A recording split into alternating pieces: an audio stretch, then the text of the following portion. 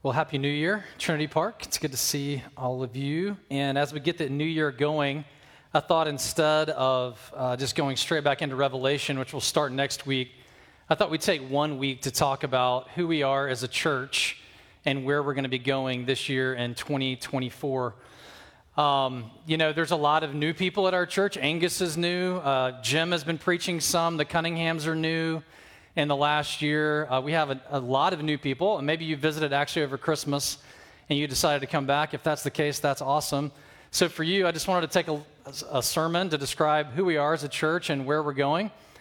Also, as we have Angus coming in and others, I just want to let you know, it hit me last week that we have about 17 new people leading in various capacities in the last 5 months.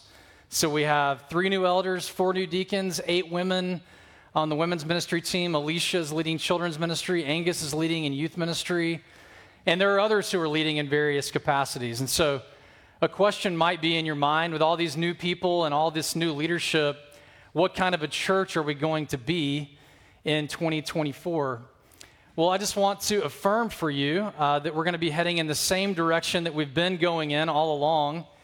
And that is, according to our vision statement, that we're going to be a church that proclaims Christ in redemptive community among neighbors and nations. We're going to be a church that proclaims Christ in redemptive community among neighbors and nations. And so this is the vision that God has given us as a church, and we're going to continue to move in that direction with new people and with new leadership. I'm so grateful for your generosity also at the end of the year. Officially, the number is $142,000 that's been given as of 12/31, but I believe that number, according to conversations with the treasurer, will actually be higher than that.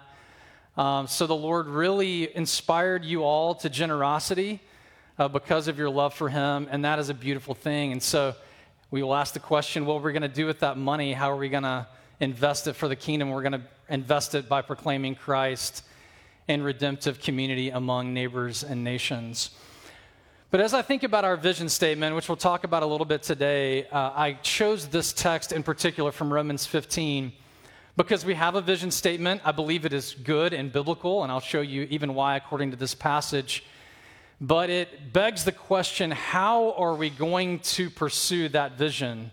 With what attitude, with what approach will we pursue this vision that the Lord has given our church? And we're going to pursue that vision by following the example of Jesus Christ. We're going to continue to be a church that pursues a vision that has great dreams and ideas, but not because we're great at all, but because we have a great Savior. We're going to be inspired to new things by pursuing a path of downward mobility, which we find Jesus taking in this passage. One of my favorite thoughts or illustrations about what the Christian life is all about is the illustration of a baseball glove. I grew up loving baseball. I grew up, shortstop, fielding ground balls. I probably did that for 2 or 3 hours a day for certain periods of my life. Absolutely loved it.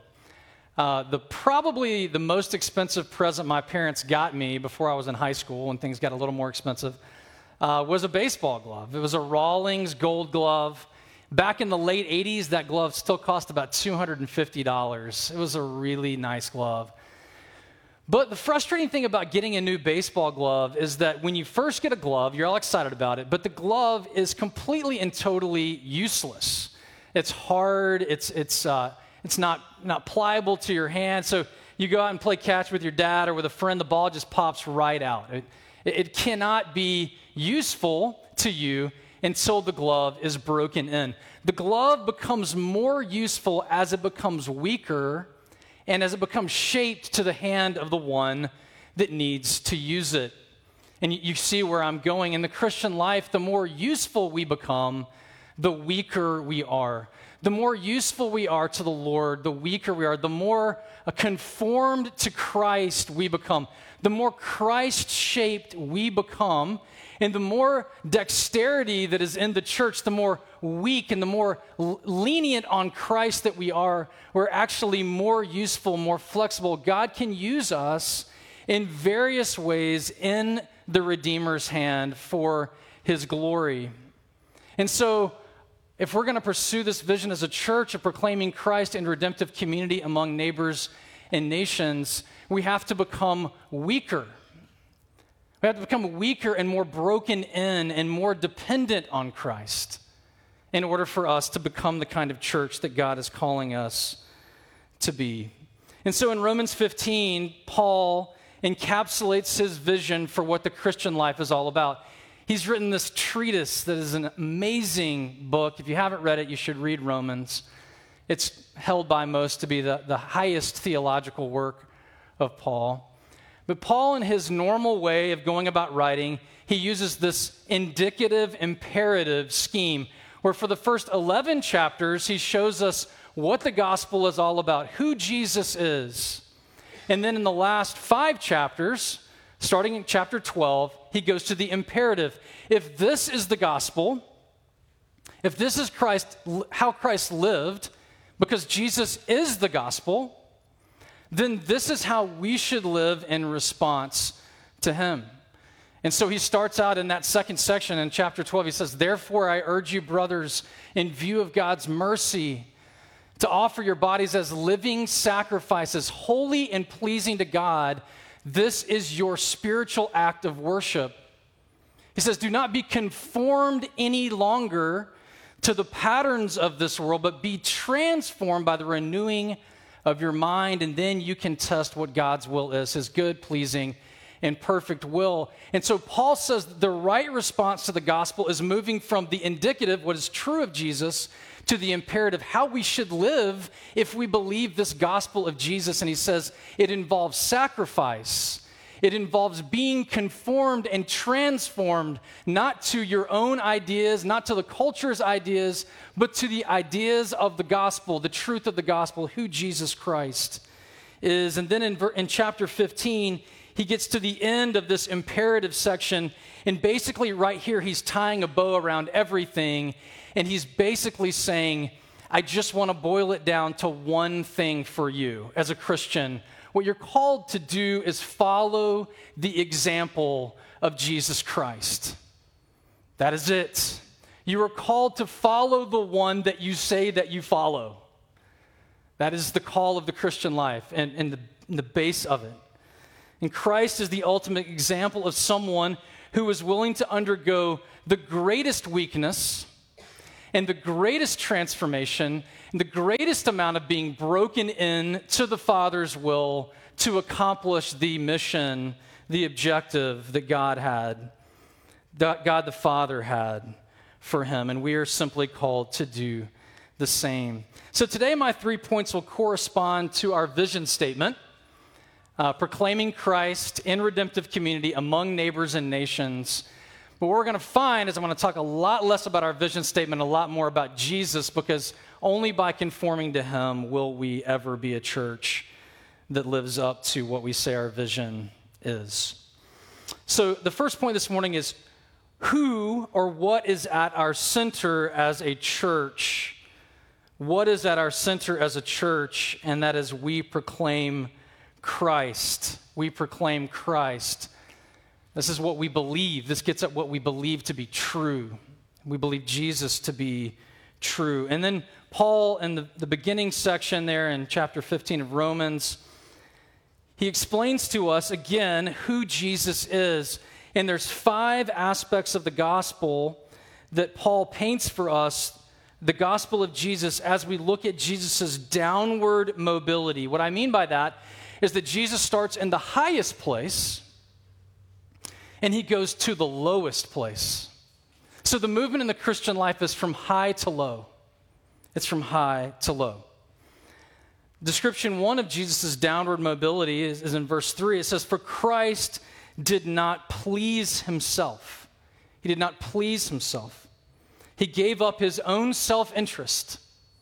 He laid aside his own self-interest, his own glory, and he lived for the will of his Father, the will of someone else, his Father. And then in living for his Father, what did his Father require him to do? The second description of Jesus' downward mobility is that he laid aside his glory and he took on humility. He took on humility. Verse 3 goes on to say, the reproaches of those who reproached you fell on to me. So what this word reproach means is a loss of reputation to the degree that you are actually cursed because of your identification with someone else. So Jesus is so identified with the Father's will that he takes on cursing so that he would be true to the Father. And so those who rejected God the Father also rejected Christ the Son. One way we might describe this today would be losing our reputation.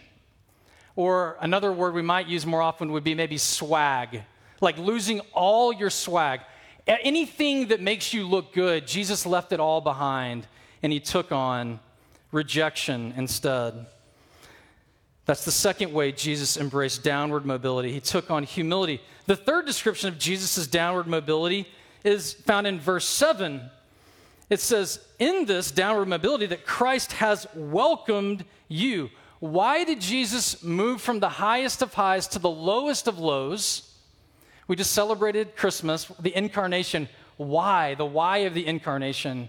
It is to welcome you and me, sinners, into the kingdom of God. He laid aside his reputation and was even cursed to welcome us to himself.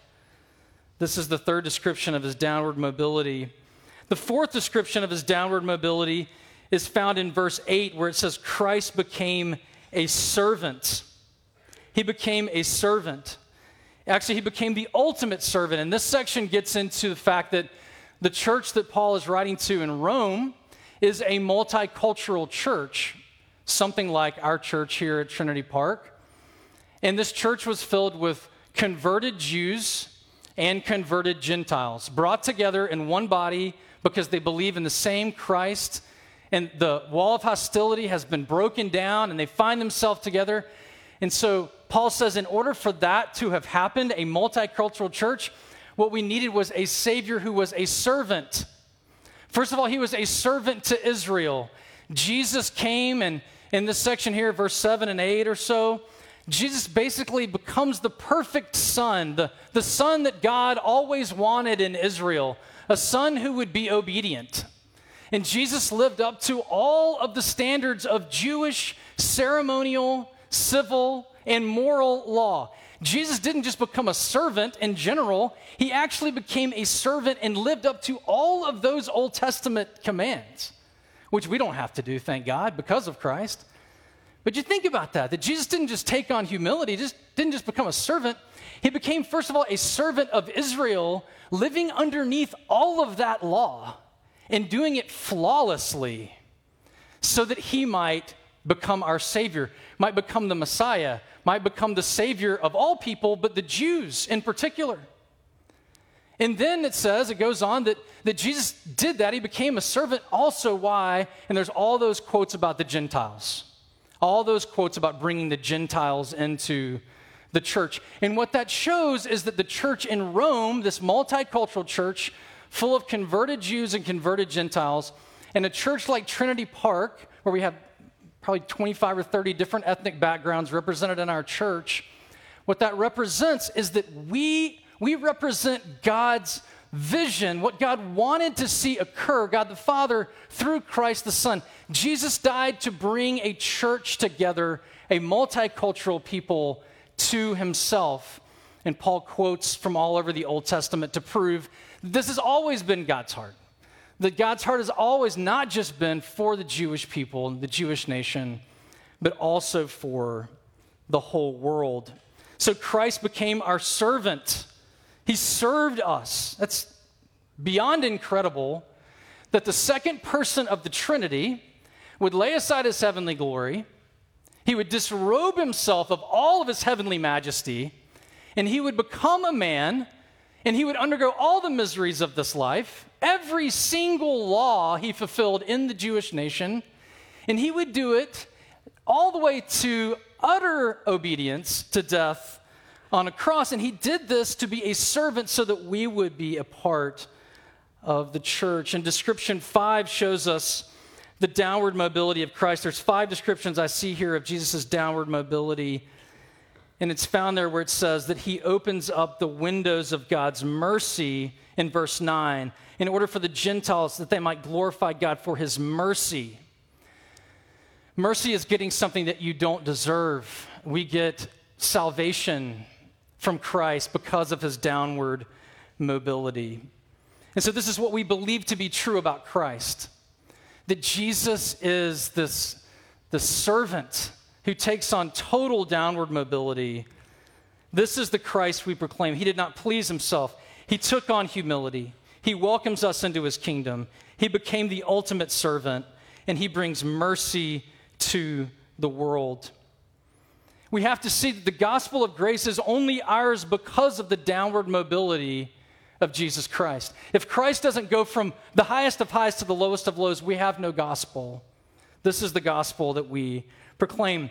And this is why pride and arrogance in the church is so detestable and dysfunctional. When we find arrogance and pride in our own hearts or in the church, it's something that we should immediately repent of, because it's completely inconsistent with the gospel of Jesus Christ. Sadly, we find this in the church a lot, even in our church, for sure, sometimes. And it's something that we need to grapple with and we need to let go of and repent of, because the gospel comes to us through utter humility. I've been reading the unabridged version of Les Mis recently, which is a very long book, but I started a couple of weeks ago, and I didn't realize till I read the unabridged version that Victor Hugo, in setting up the moment, if you're familiar with the story of Les Mis, where Jean Valjean receives mercy from the priest, that in the unabridged version that Victor Hugo spends about 75 pages building the backstory of the priest. How did the priest become the man that would forgive Jean Valjean?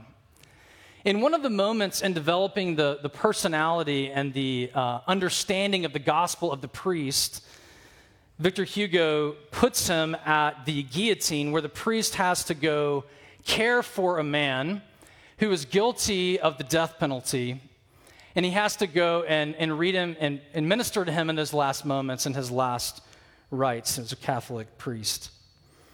And here's the quote from the priest when he is at the guillotine.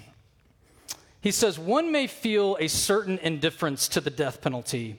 One may refrain from pronouncing upon it, from saying yes or no, so long as one has not seen a guillotine with his own eyes.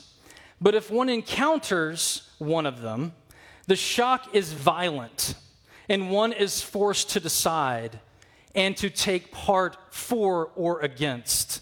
The guillotine is a vision." Now, I believe Hugo was saying that not just about the guillotine, but about the cross.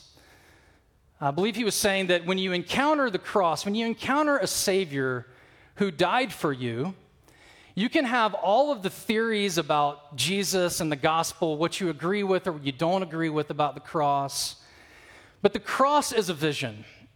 And at the cross, where we find Jesus dying for us, taking this path of utter downward mobility, you are forced to decide. It cuts through all of your opinions about what Jesus should have said or didn't say and how Christians are or they're not. And at the cross, you're forced to decide, do I believe in this man, that he is the Savior, my Savior, or do I not believe in him? Because he took on the death penalty for us. And so the cross is a vision.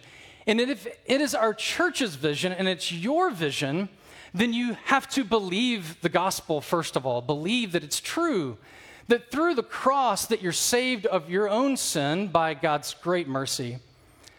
But after we believe, we find that suddenly something else has happened, is that we now belong to Christ. We now belong to him. It's not mere intellectual belief or assent or even in the heart, but it's something that we now belong to him. We're united to him, and we're also united to his church. There's a book I read just after I became a Christian in college. It was a book that was, I was not in college in 1950, but the book was written in 1950. It's called The Calvary Road. It's been published many times by a guy named Roy Hession. And what I remember from that book is that Hession says, whenever a person approaches the cross and believes in Jesus for the first time, the big I, the I of self, is bent into a little c, a little Christ. A little Christ is formed. The big I is shaped into a little c. And I remember reading that and just thinking that that's exactly what happens at the cross. The force of the cross bends a person from his own will into the will of another, or at least it starts the process of it.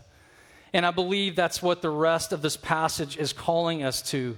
What does it look like to have that big I bent into a little c? What does that shift look like in our relationships in the church? So first of all, we're a church that proclaims Christ. That talks about what we believe. But how do we proclaim Christ? The second point is we do it in redemptive community. In redemptive community. That we belong to Christ and we also belong to each other. Before we think about proclaiming the gospel outside the church, which we'll talk about in the last point, we have to talk about what does it look like to proclaim the gospel inside the church? What does it look like to live according to the gospel of downward mobility inside the church? You know, Jesus in John 13:35 does not say that they will know we are Christians by how passionately we stand against the evils of the world. He does not say that they will know you are Christians by how well you can describe your theology. He does not say that they'll know you're Christians by how zealously or persuasively you proclaim the gospel throughout the world. In John 13:35, Jesus says, they will know you are Christians by the way that you love each other. That may be a surprising statement for us from Jesus, but I think it's true. It gets at the very heart of the gospel. If we can love each other in the church, then we can do anything. If we can love one another in the church well, if we can show one another the love of Jesus, then we can be a redemptive community and proclaim the gospel to the world. As that big I is bent into a little c, what will it look like for us to live in these new ways? Well, starting in verse 1 of chapter 15, which Andy prayed about, because of the example of Christ, those who are strong have an obligation, not a suggestion, but an obligation to bear with the failings of the weak. Those who are strong have to bear, or called to bear, with the failings of the weak and not to please ourselves. When someone fails us in the church, we want to not bear with them and forgive them naturally. We want to take them to task. We naturally want to let them know where they've violated our rights as a human being. It's not natural to us, especially if the person that we're called to bear with, who is weak, believes that they are strong. So when someone is actually weak, but they come across as believing that they're right, but yet you are called to bear with them in their weakness of believing that they have everything right, man, that's really, really hard. It's hard to do that. How do you do that? Well, you only do it through the power of the Holy Spirit and being conformed to Christ. Only Christ loved us like that. Where do we get the idea that someone who is strong can bear with the failings of the weak? Well, we get it from the gospel. We get it from a God who did exactly that for us. That when we were weak, he had every right. I mean, he was sinless and perfect. He had every right to just walk down the list and point out all of the hundreds of areas where we've fallen short. He could have done that. But he didn't. What did he do? He became nothing. He got underneath us in our weakness and lifted us up. And so we are called to bear with the failings of the weak because of the gospel. And so when someone fails us, we're called to love them and forgive them. We're called to disadvantage ourselves to advantage others. We're called to disadvantage ourselves. Why? Because that's what Jesus did for us. And that's the only way that love can be shown a lot of times in the church.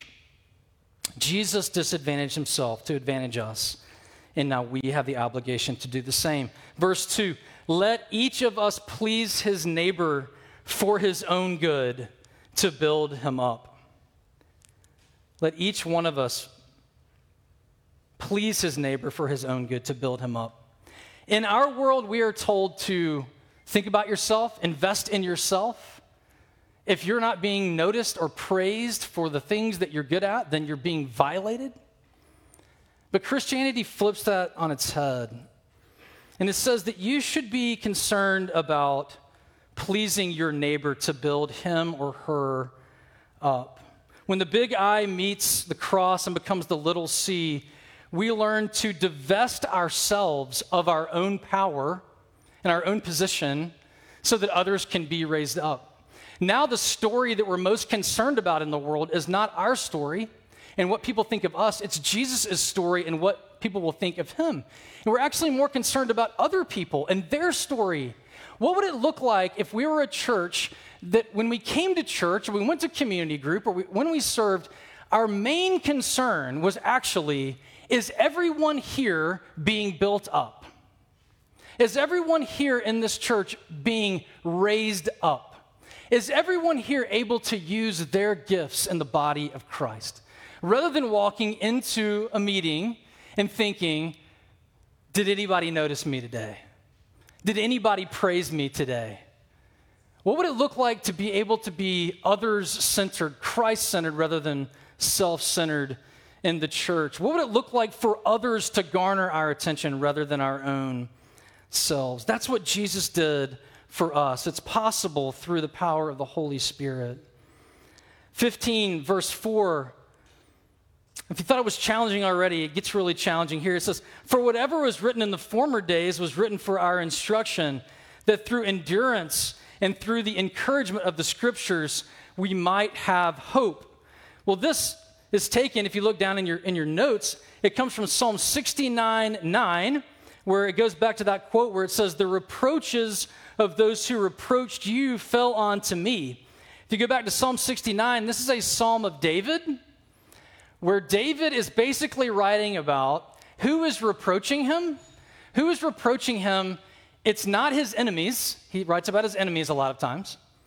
What he's writing about is being reproached or discouraged or even cursed by his friends, by his own brothers and sisters in the community of faith. And basically, David is pouring his soul out to the Lord and saying, that's what hurts the most. It hurts worse than anything to be misjudged and mistreated by my own brothers and my own sisters. The reproaches of those who reproached you fell onto me. David is saying the hardest thing in the church is when we're not loved as we need to be by our brothers and sisters. So what do we do in that situation? Well, we turn to Christ. Our tendency when we are mistreated by others, especially in the church, is to figure out a way to express how we just don't feel good about that at all, usually verbally, usually by disparaging the person who is disparaging us. Gossip and slander is another way to describe that. When we don't feel like we're seen, or worse, when things are said to us that really hurt us, our tendency is to hurt back. But in the gospel, what we find is that that's not what Jesus did he? I mean, where can we find the example of someone who was mistreated, misjudged, and cursed for it, and did not open his mouth? Where can we find that? You can find it only in Jesus Christ. And listen, even though this is something that we can apply in our lives, no one is like Jesus. Not a single one of us is sinless. There's things, even though people say things about you that may be untrue, That doesn't mean that you're sinless, right? Jesus was actually sinless. He actually could have litigated his way out of anything because he had the righteousness to go with it, but he didn't. He bore with it for the sake of the gospel and did not open his mouth. It's incredible, this gospel that we find in Jesus Christ. And this leads us to verse 7, where humility leads to harmony. If we want to have harmony in the church, you have to have humility in the church. Arrogance and pride and harmony don't go together. Humility and harmony go together. We can be harmonious. We can be united as we have humility. And then he talks also about welcoming others.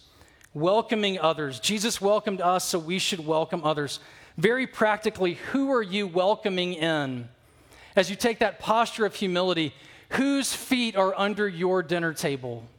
Who are you inviting into your space? It could be literally welcoming them in to your home.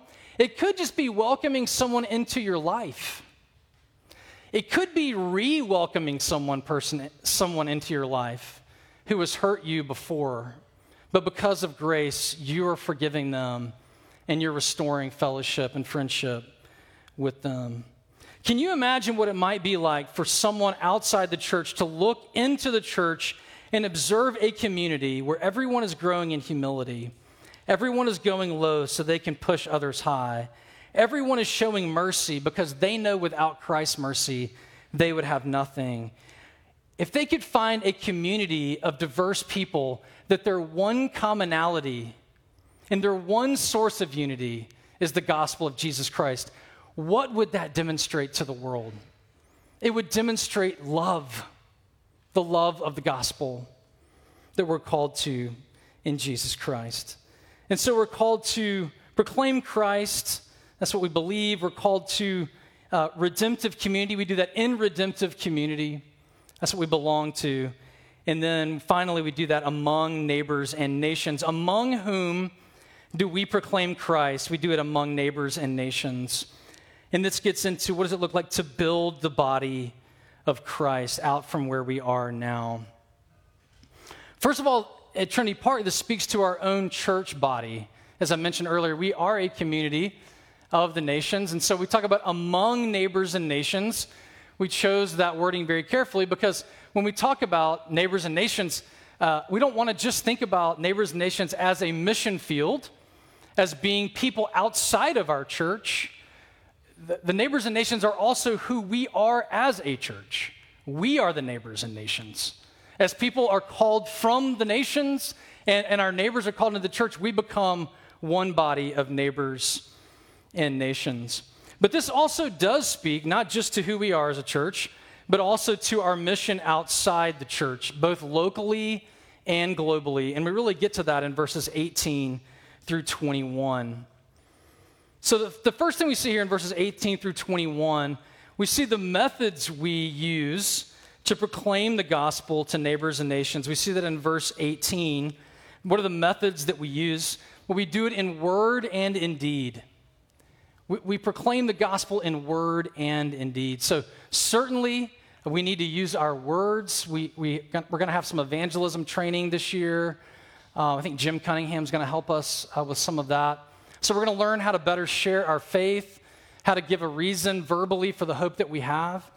But we also want to grow as a congregation in the deeds of the gospel, the way we proclaim the gospel through our deeds.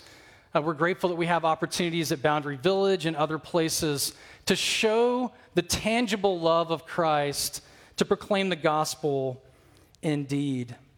And so the methods we use to proclaim the gospel to neighbors and nations are word and deed.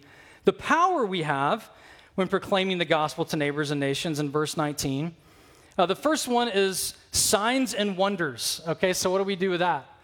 What I do with that is God is doing whatever he wants to do to bring people to himself all over the world all the time.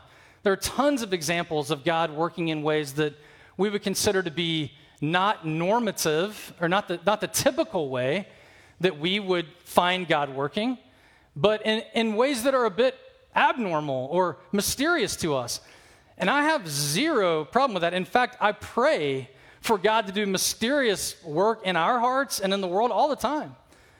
God can do whatever he wants, and so we pray that God will use whatever means possible to bring people to himself through his own power. But also, the second thing we see there is the Spirit of God.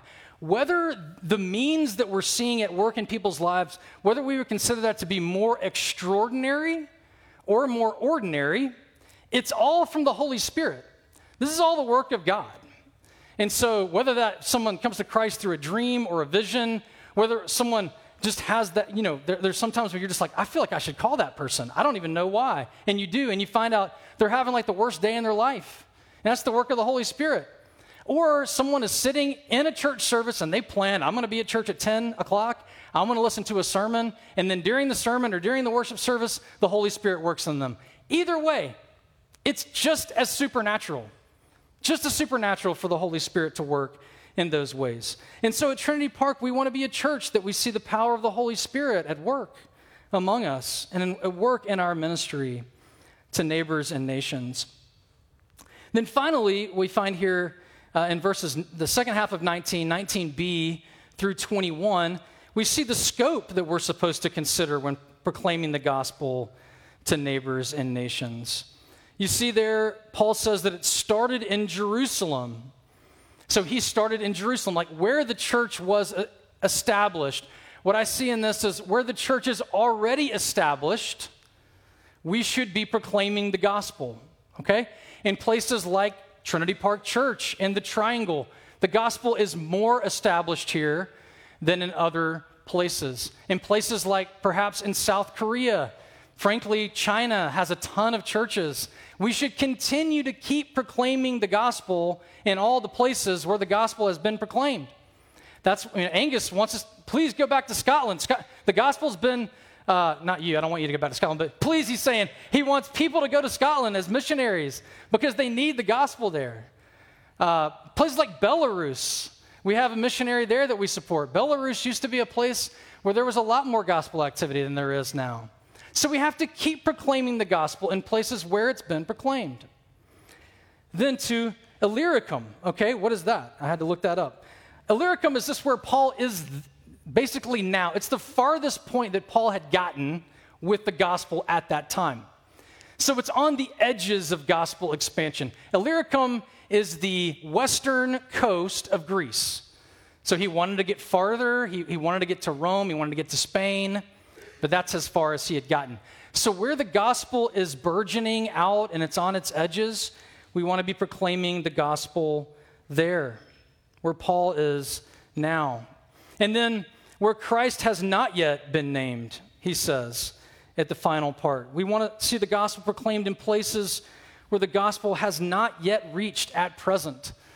There are over 3,000 people groups in the world that have no way to ever hear the gospel right now because the Bible has not been translated, or even the gospel, into their languages. That's why we are wholeheartedly, but we're a bit conflicted about the Jungs moving to Japan, because we love them. But we want them to go to Japan, because Japan is essentially an unreached people group. The Japanese, less than 1% of the people there know Christ. That's why we have missionaries in Kuala Lumpur. That's why we support missionaries in the Muslim world. We want to see Christ proclaimed where he is not yet named. How will we be a church that proclaims the gospel in redemptive community among neighbors and nations? I just want to go back to that illustration of the baseball glove. The only way that we can be effective in mission, the only way we can be a church that embodies the gospel, the only way we can really say that we proclaim Christ is if we are becoming like that broken end baseball glove. The world tells us that the stronger you become, the more, the less you need to change, the more you've arrived, the less distance you have to travel. What the gospel tells us is that the more you grow, the more you know Christ, the more broken in you become, the more weak you become, the more moldable you become, the more useful you are in the hand of the Master. So my prayer for us as a church is that we would embody this vision, but we would do it by great reliance on Jesus Christ. We would do it by letting go of pride by repenting of pride and embracing this gospel of downward mobility where Christ went from high to low. I pray that we would do that so that we can serve one another and so we can serve neighbors and nations. Let's pray.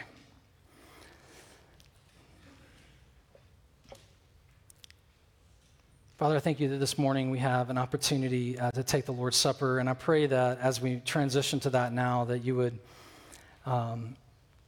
be at work, Holy Spirit, to fasten the gospel deeply into our hearts, that we would be so grateful for this gospel of downward mobility that comes to us through the death penalty being received by Jesus Christ for us. Lord, may we, this morning, may the cross be a vision for us, a place where everything in the Christian life gets sorted out, where the big I becomes a little c and we are bent so that we can follow you.